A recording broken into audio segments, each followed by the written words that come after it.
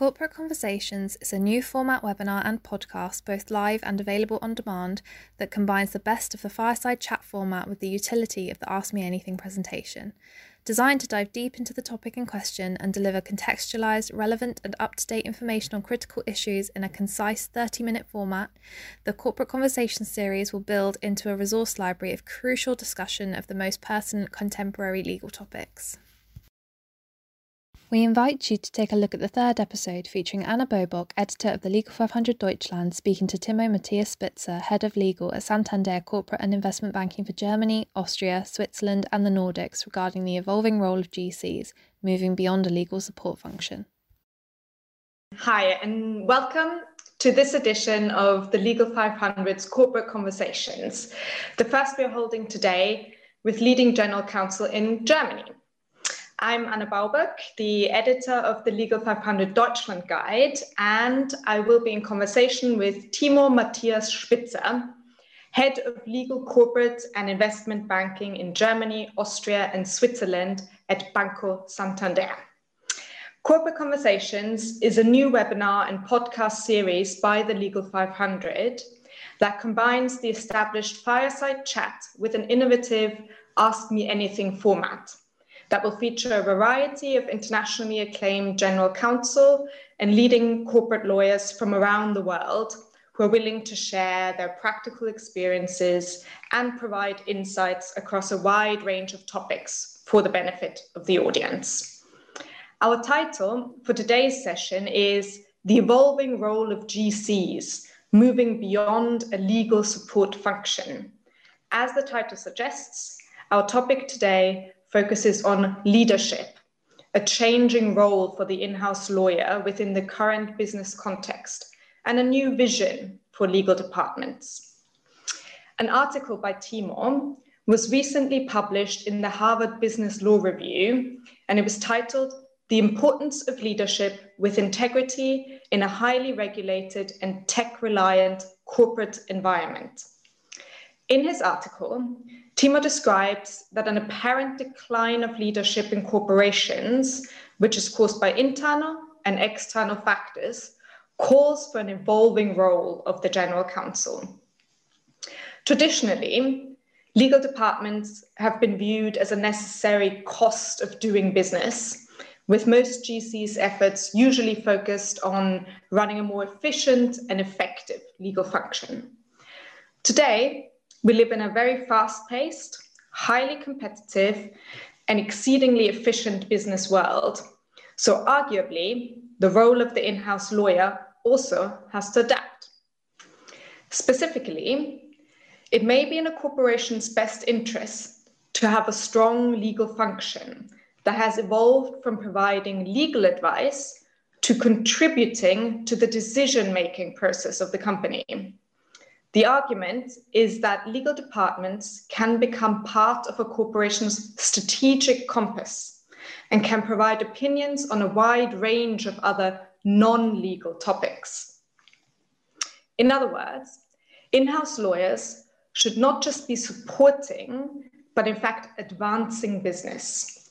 In that sense, you might say legal departments transform from a cost center into a profit center. Furthermore, the notion of leadership with integrity and the benefits of an evolving general counsel function for the modern corporation is that a strong general counsel can be part of a corporation's moral compass too. So providing business-focused and commercially minded, yet also legally and ethically sound advice. In essence, legal department should move beyond the role of being just a lawyer and running an efficient support function, which is where the traditional focus has been, by providing a durable competitive advantage for their respective companies and also advising on, among other matters, strategic, budgetary, HR, and risk decisions. So, without further ado, I'd like to again welcome Timo Spitzer from Banco Santander to give us his thoughts on this matter. Timo is also an adjunct professor and board member at the Frankfurt Institute for Law and Finance in a globally recognized Top 10 Master Program for Banking and Securities Law. Timur and his team have been repeatedly included in the Legal 500's General Counsel Power List, highlighting the most influential general counsels today. In addition, Timur has won the Association of Corporate Counsels Global European Council Awards and is highly recognized keynote speaker at major international conferences run, for example, by the International Bar Association and the International Financial Law Review. As such, I think it's safe to say that Timur is absolutely best placed to tell us today about his vision for legal departments of the future and how he defines the changing role of the in-house lawyer. So, Timur, hello again and welcome. Thank you for your time today.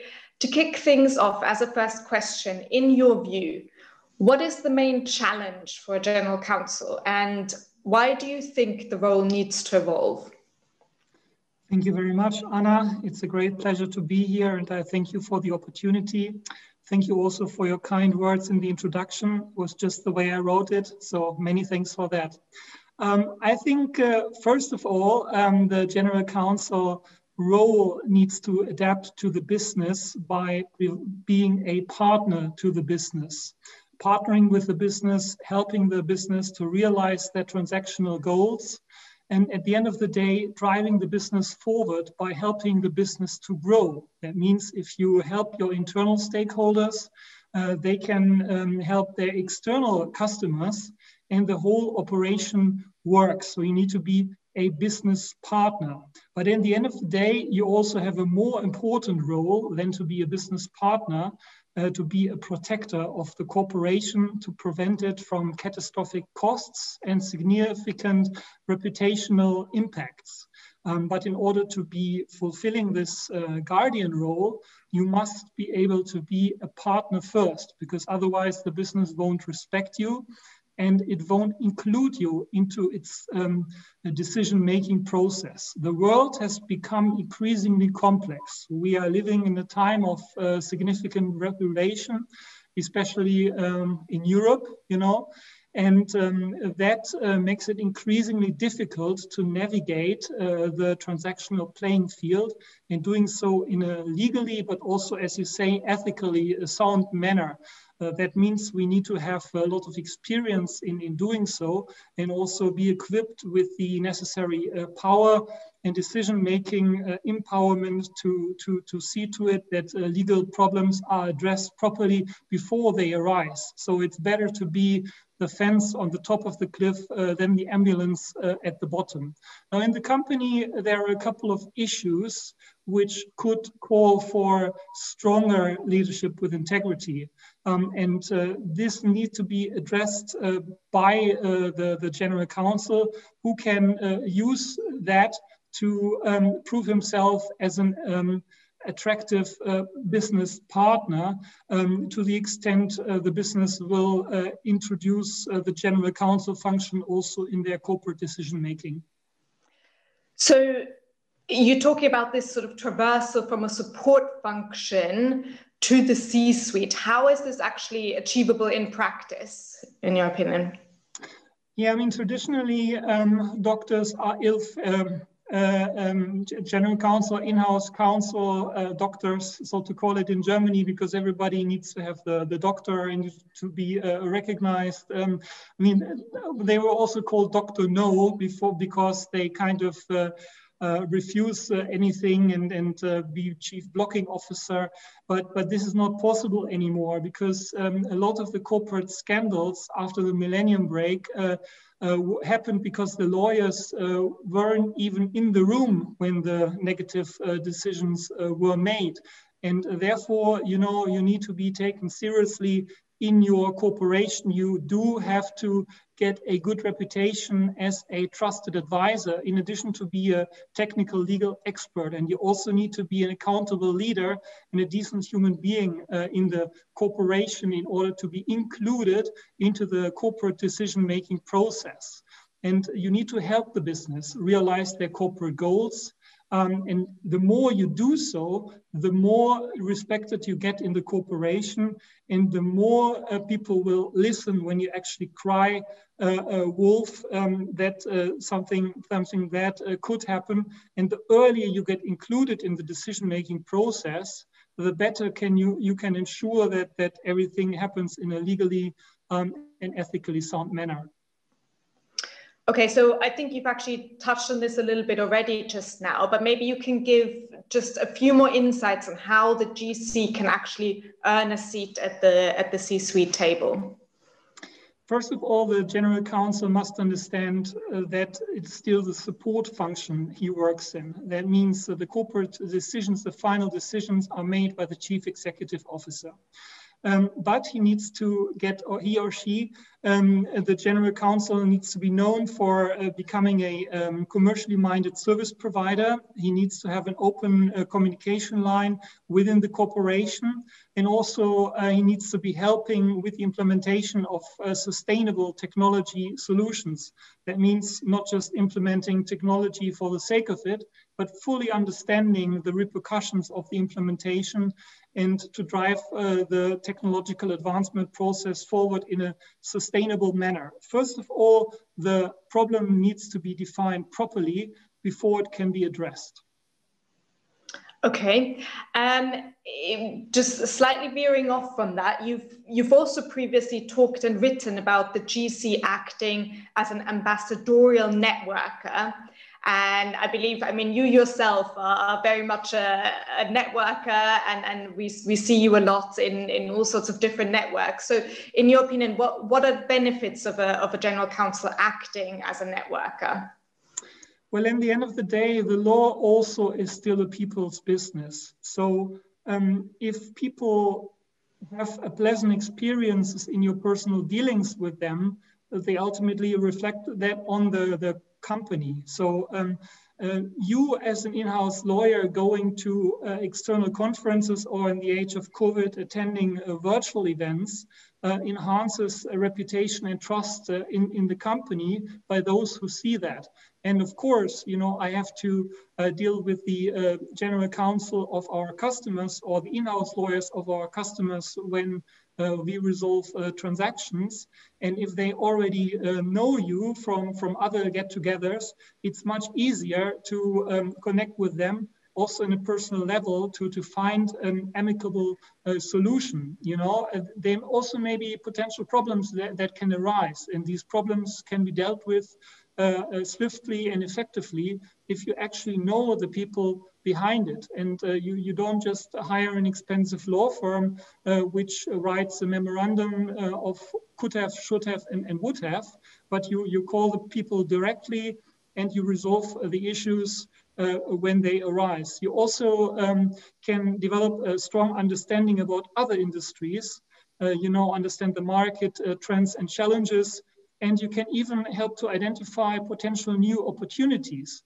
I mean, the more you get together in these conferences, the more you become a part of the international community. And I'm very thankful to organizations such as the Legal 500, who help in bringing the international in-house community together on a global scale and to facilitate the dialogue and an open communication between the stakeholders.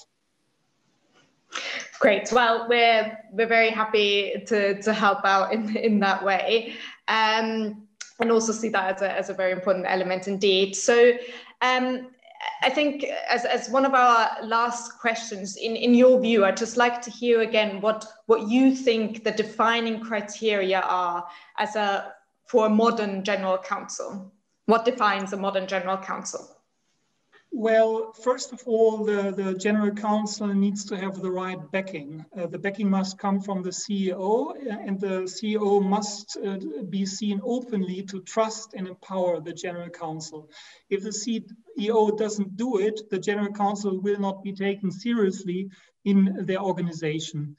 This is why, at the end of the day, the role of the CEO, who must understand him or herself as a chief compliance officer also, who is responsible for setting the culture of integrity within the corporation, is key. If people are afraid of their CEO, I mean, for losing benefits or not getting promoted, or fear of not getting more benefits, this is very bad. So people must be prepared. If somebody faces a CEO like that, people must be prepared to leave the corporation. But if, on the other hand, you have a CEO which is empowering you in order to properly run the legal function, this is gold.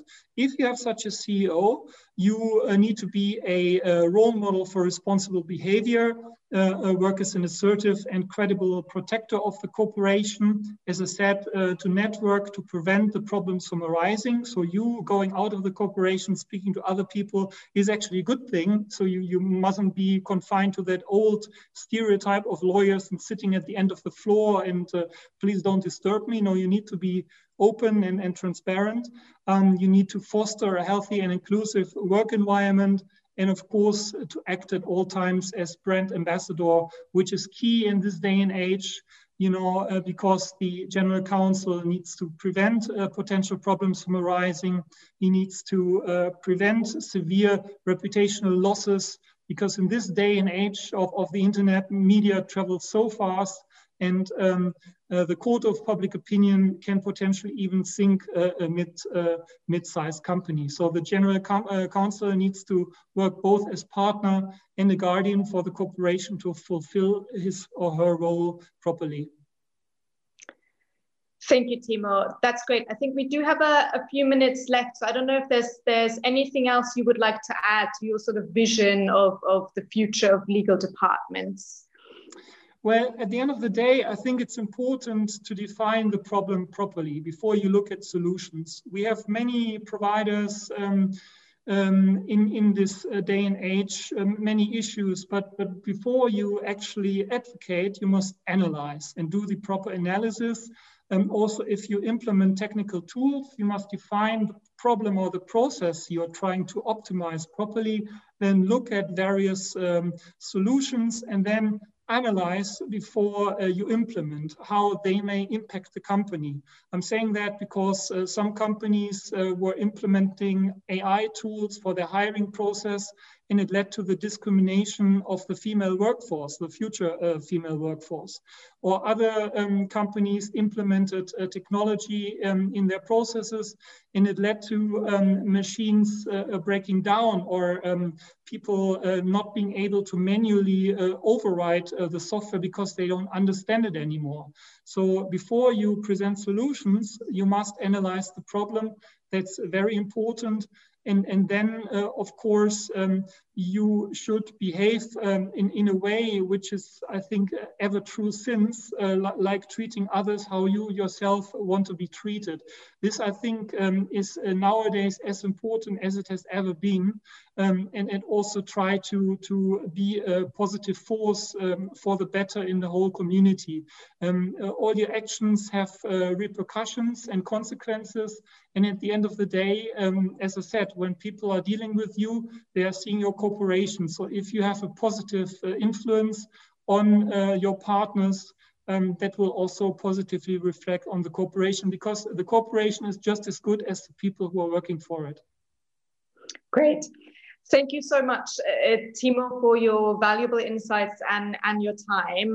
That is, in fact, all the time we have today. But thank you, and listeners, people who are watching this, if you want to read up more on this topic, Timo's article, The Importance of Leadership with Integrity in a Highly Regulated and Tech-Reliant Corporate Environment, is available online for free at the Harvard Business Law Review's website.